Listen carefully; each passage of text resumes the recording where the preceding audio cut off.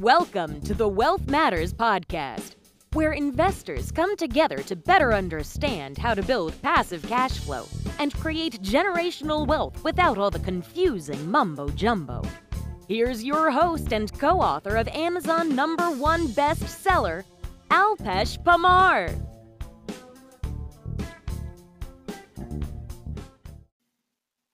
This is episode number 35. I'm honored to have Marco Santarelli, fellow podcast host and a very smart real estate investor, on the podcast today. Marco's mission is to help people create financial freedom by taking the guesswork out of investing. He has been helping investors create wealth and passive income for past 15 years. His team is dedicated to researching top real estate growth markets and structuring complete turnkey real estate investments to minimize risk and maximize profitability. You're listening to the Wealth Matters Podcast. The Wealth Matters Podcast. For more info about what we do, check us out at wealthmatters.com. It's wealth, W-E-A-L-T-H, matters, M-A-T-R-S.com. Welcome, Marco, to Wealth Matters Podcast. I sincerely appreciate you taking time out of your busy schedule to be here. It's my pleasure, Alpesh, to be here. I thank you for the invite. I hope I can provide your audience some great content and valuable information. I'm pretty sure you will. Hey, so Marco, I'm assuming that most of the listeners would know about you, but I still want to ask, how did you get started in real estate investing, and what have you done to be successful? Well, that's a big question. So I guess the short story is that I actually started investing when I turned 18 years old. I bought my first rental property, and I was able to qualify for financing. So that's why that's I nice. Had to, yeah, it's kind of funny when I say to people I had to wait until I was 18. But like your audience, they have W-2 paying jobs, right? They generate their income, with a well-paying job. It's W-2 income. I was fortunate enough to have a decent job back then that paid well. So I had enough saved for a down payment for a property. So I bought a property that needed a little bit of work. It needed some work. So I bought it, fixed it up. I put a sign on the lawn. There was no internet back then. Right. And took some lease applications and interviewed some people, leased it up and managed it. And I held that for a number of years. So it was a great rental. And that was how I got started. It was the right time. The big mistake I made, and I didn't know this was a mistake at the time, is I actually sold that property. And that sounds kind of crazy, but it's okay. It's okay to sell property if you're doing something with the equity and you're able to reinvest it so you can do better. Yep. But not knowing what I know today, I made the mistake of not doing a tax-deferred exchange and buying more rental property. Oh, so you're talking about 1031 exchange. Yeah. Well, even if you don't do a 1031 exchange, it would have been wise if I took that investment the equity and reinvested it. Oh, yes. So that was the mistake I made without knowing that it was, a big mistake. I probably felt in my gut that I shouldn't just take the equity and go and buy a car or whatever I did with it. But at least I got started, at least I did something. And at least you learned, right? So I wish I was 18 when I acquired my first property. Yeah, well, that's the thing. I mean, experience is one of the best teachers. If you can take action, the fact that you are doing something, even if you fail at it, you're going to learn as you go, and you'll learn what works and what doesn't work.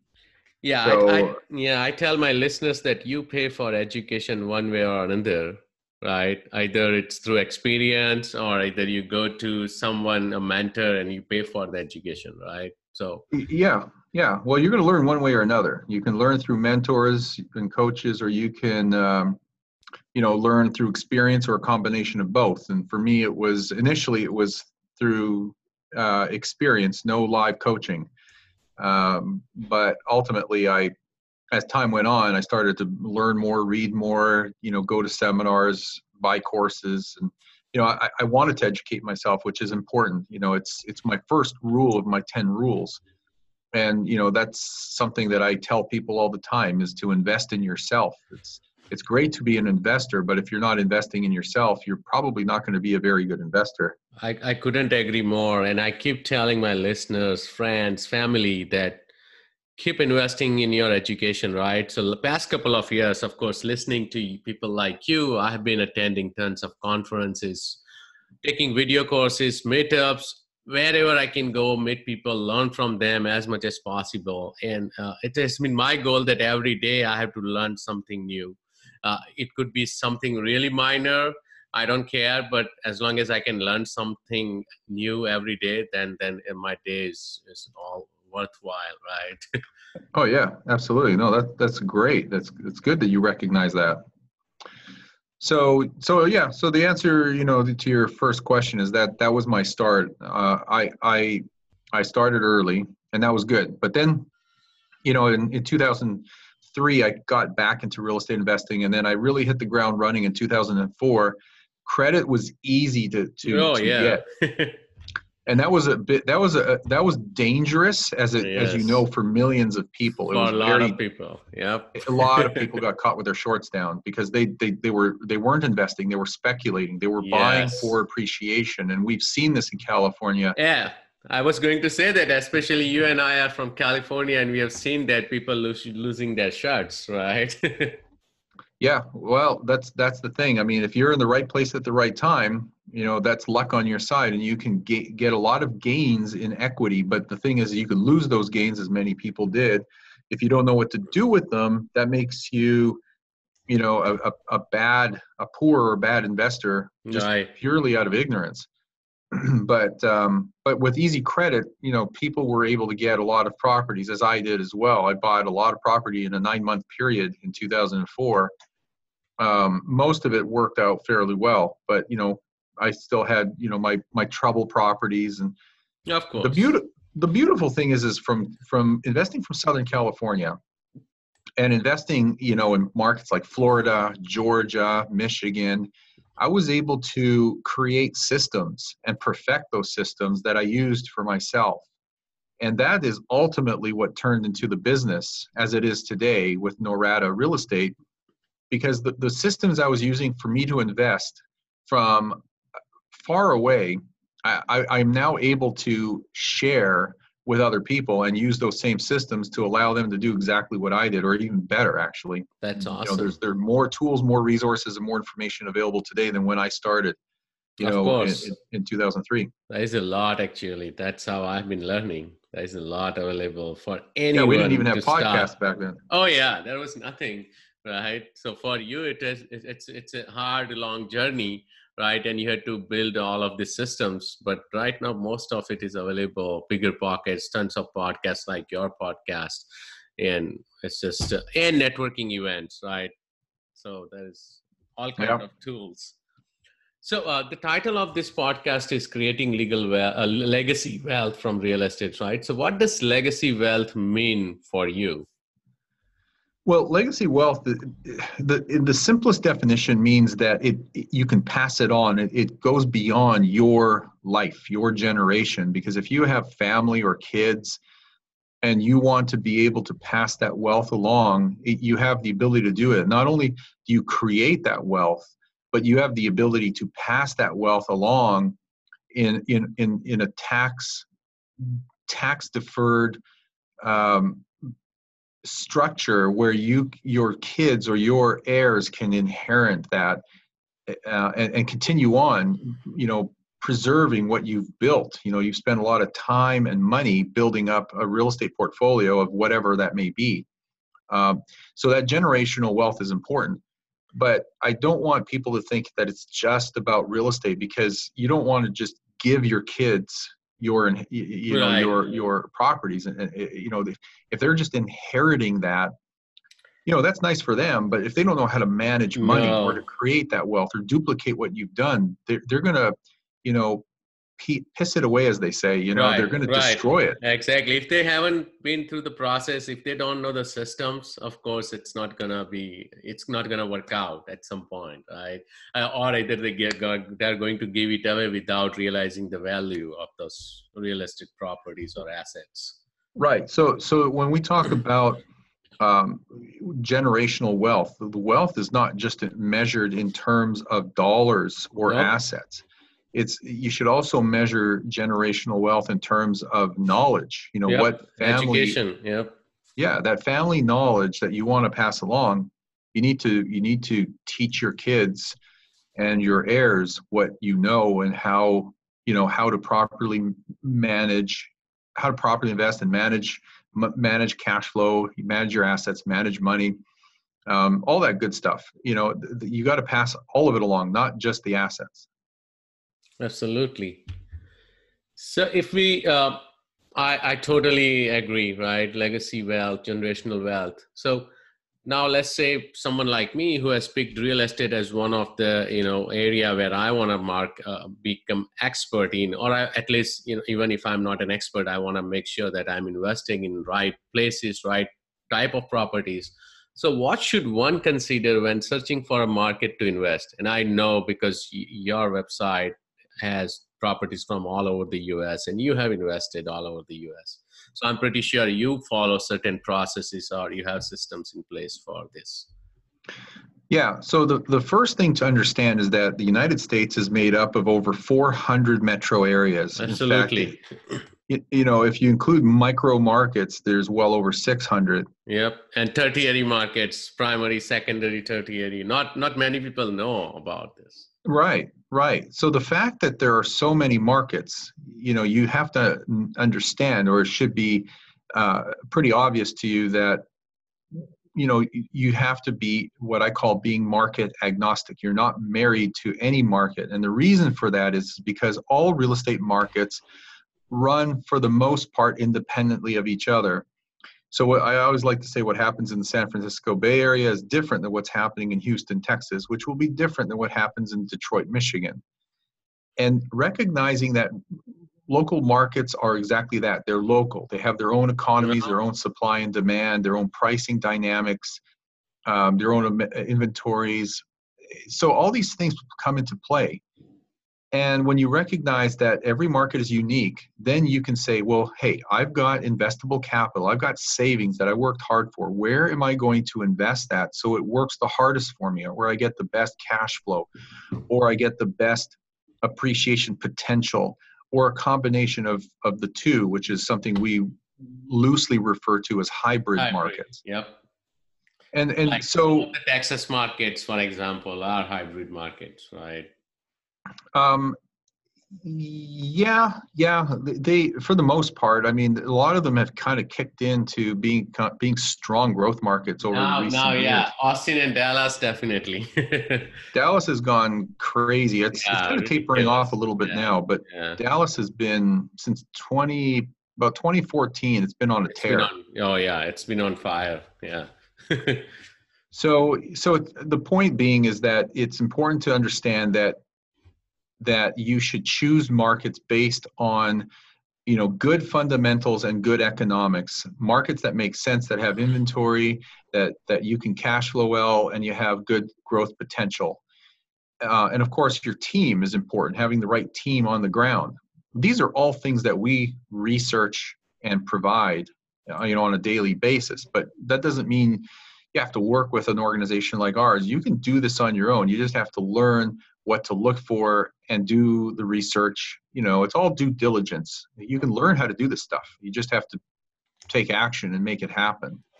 Absolutely. So what are some of the tools or websites do you use or do you recommend to, newbie investors, or even if it's that person is not newbie, like someone who is trying to scale up faster? Well, there's a lot of free resources out there. A search engine like Google is a great tool because you can type in the name of a city followed by whatever the phrase is you're looking for, such as, job growth, population growth, I use median house price as well. I just type Yep. Houston, Texas median house price. So that tells me when I'm trying to buy property that I want to stay around that range. So Yeah, and usually you'll find articles written on the subject, which gives you the information you're looking for. Yes. But as far as specific websites or tools, there's some free ones out there. There's some paid ones out there. Like Zillow, Trulia are examples of free websites. Citydata.com is another website. I recommend that one all the time. Yep. So those are examples of free versions. There are websites, for example, Neighborhood Scout, which is a subscription model. That's not free. You have to pay for the neighborhood-based information. Like city level, there's some free information, but if you really want to get into the nitty-gritty and have a deep understanding of the market and the neighborhoods that these properties are in that you're looking at, that's a great tool. So I forgot the name of the other one. There was another one, and it just slips my mind. Rentometer. Rentometer is another one I use to look at the rents, right, in the market. Yeah, that's one. From a rental perspective, there's another one called RentFacts. Oh, yes. So there's another one like that. They're pretty good. They're not 100% accurate, and they even have differences amongst the two. So it's even sometimes they will contradict. The best source for information on the rental market, I mean, those are great starting points, but always cross-reference those with the local property manager that you're working with, because sometimes the property will rent for more. Your property will rent for more than what those websites tell you. That's a great advice. You can't beat local knowledge. Right. So a manager that's already managing properties in that neighborhood or that area is going to know, what a 1,200 square foot 3-bedroom house is going to rent for. That's on a large lot on a private street. They're going to know. Right. Totally agree. Those are some of the tools I use, and thank you for sharing those tools. So I want to jump on to how can someone be a successful investor? What do they have to work on from mindset perspective, right? So what have you done to work on mindset, personal development? How can those contribute to your financial success?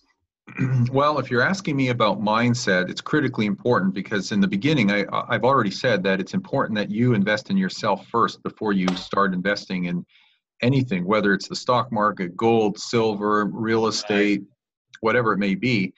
The smarter you are, in other words, let me put that in another way. The less ignorant you are, the more successful you will be. Education, especially financial education, will take you from being average to good, and from good to great. And that's really where you want to be, so you can assemble the right team, ask the right questions, understand what they're saying, and be able to make smart decisions. And it also allows you to do your due diligence when you're looking at any kind of investment, whether it's a business or it's a real estate investment. So education is critically important. This is why it's my first rule for successful real estate investing.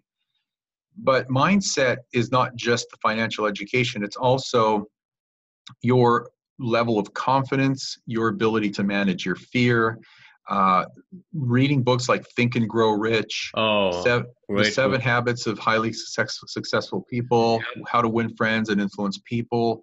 These are all great books to help you build the right kind of mindset. And listening to even some of the greats like Tony Robbins, Jim Rohn, John Maxwell. Yeah. Like listening to these people who are very understanding. I mean, they're successful, but they understand human psychology and what makes your brain tick. That's the key. Yeah, it's the better you understand yourself, the better the easier you'll find it to learn what you need to learn, and the more confident you're going to be.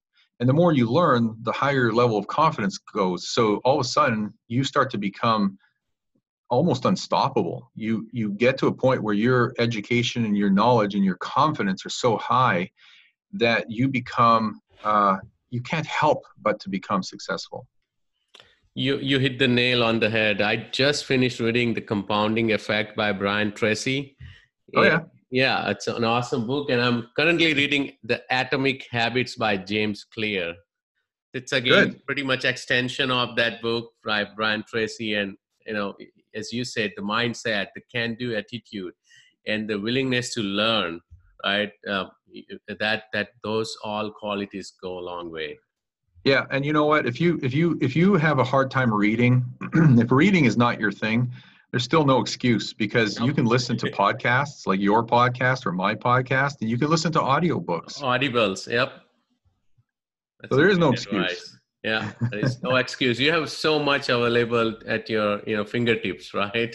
Yeah, especially today. I mean, audiobooks didn't exist 15 years ago. I don't think. I mean, we had like CDs and maybe cassette tapes at some point in time, but podcasting didn't even exist at that time. And Kindle books, right? So I carry my phone, and I usually have about 40-50 books on my phone. So there's no excuse, reading, right? Exactly. So there's no excuse. That's right. So you kept mentioning the rules of real estate investments. Can you elaborate on those, the 10 rules of investments? Yeah, you just want me to just quickly highlight them? Yes, please, if you can summarize them. Sure. Yeah. So normally when I go through the 10 rules, it's like a 30-minute conversation just alone. But I'll just give you I'll just touch on each one. So the first one we've already talked about, and that's just to educate yourself for obvious reasons. That knowledge will take you from being a good investor to a great investor. The second is something that I'm sure many have heard before, but that really is to set investment goals and write them down. Be specific and clear, write them down, turn that into an action plan, and set yourself an investment criteria, because you're going to follow that criteria and it makes investing easier. Yeah. The third is, what a lot of people, particularly in states like California, did, many years ago when credit was easy, and that's speculating. And so my rule is essentially never speculate. You want to have a long-term perspective in mind. Don't be chasing after appreciation, especially in a heated market.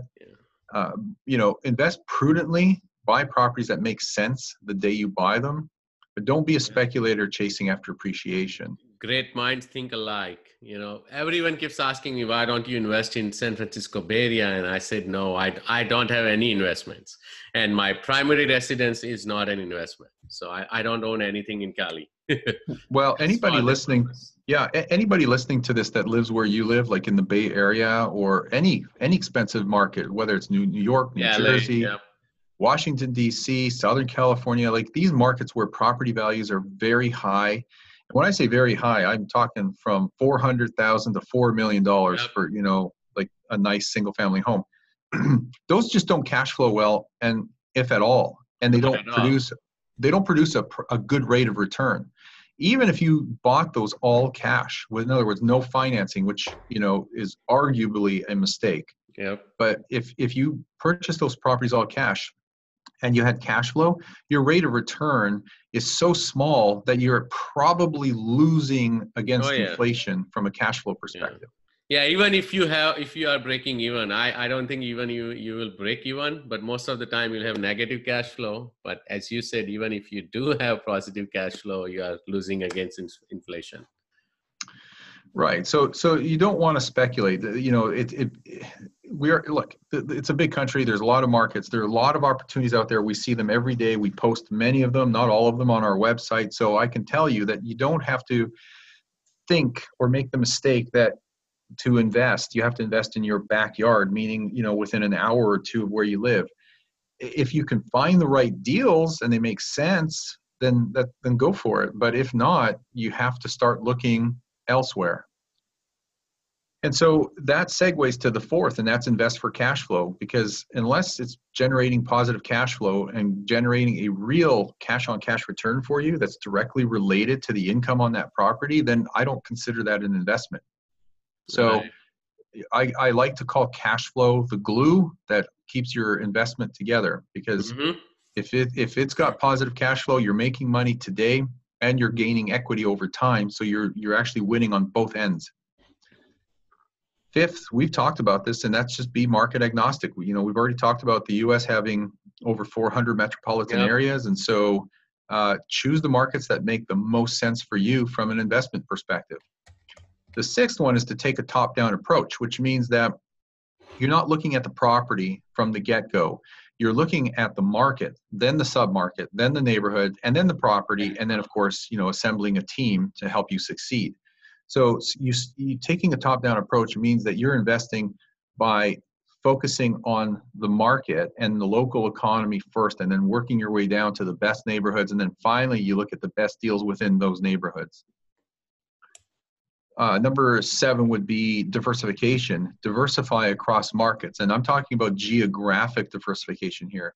So what I like to say is you build a portfolio of 3 to 5 income properties in one market, and then when you have that footprint there, then you start building the same thing, 3 to 5 properties in another market, and then move on to the third market. You don't need more than 5 markets. 3 to 5 is the good range that you should focus on, and then you build 3 to 5, maybe 10 properties in each of those markets, and that's a great portfolio. I totally agree. So that's the whole thing about diversification. Number 8 is true for most people, and that is use professional property management. I don't think most people should self-manage. In fact, it's very hard to do. Yeah, it's very hard. I've learned it hard way. I mean, if you're local, that's one thing. It's doable if you understand how to deal with people and the tenant landlord laws and marketing skills and people skills, and you want to be the one taking the phone calls if there's any questions, complaints, or reasons for late payment. But 99% of the time, I think most people should use a full service professional property management company that really handles everything for you. It's a small cost of doing business, but it's well worth it, especially if you have a large portfolio.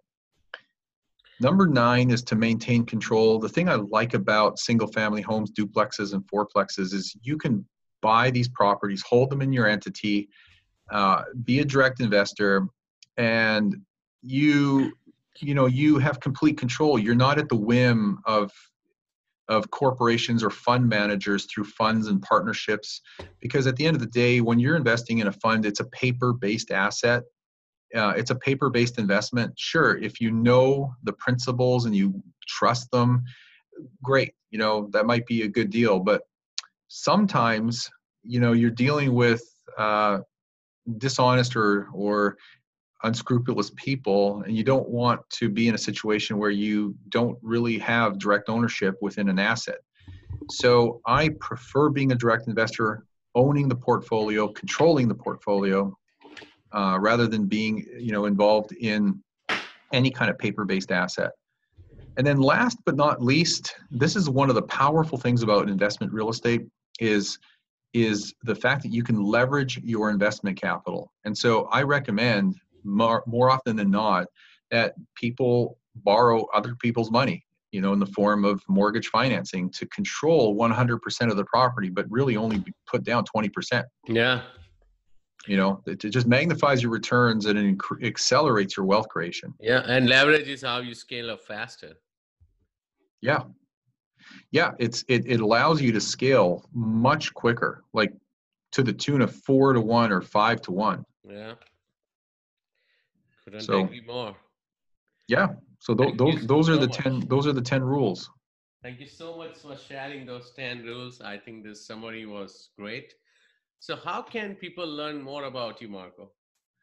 Yeah, well, that's pretty easy. We have 2 websites that you could visit. Where we put all the properties is noradarealestate.com, NORADA, noradarealestate.com. And then the other website is the home of our podcast, and it's the sister website, and that's simply passiverealestateinvesting.com, passiverealestateinvesting.com. So that's the same name as the podcast. That's great. I'll put those websites as well in the show notes. Thanks again, Marco. Well, it's been my pleasure. I greatly appreciate the invite, and I hope this has been helpful for your audience. This was very helpful. I thoroughly enjoyed. Thanks again. Thanks, Alpesh. If you're on the fence about investing or have any questions about alternative investments, please reach out to me at alpesh@wealthmatters.com. It's ALPESH@WEALTHMATRS.com. Thanks for listening to the Wealth Matters podcast. If you enjoyed it, please leave us a 5-star rating on iTunes so others can enjoy the show too. Have a great week and happy investing!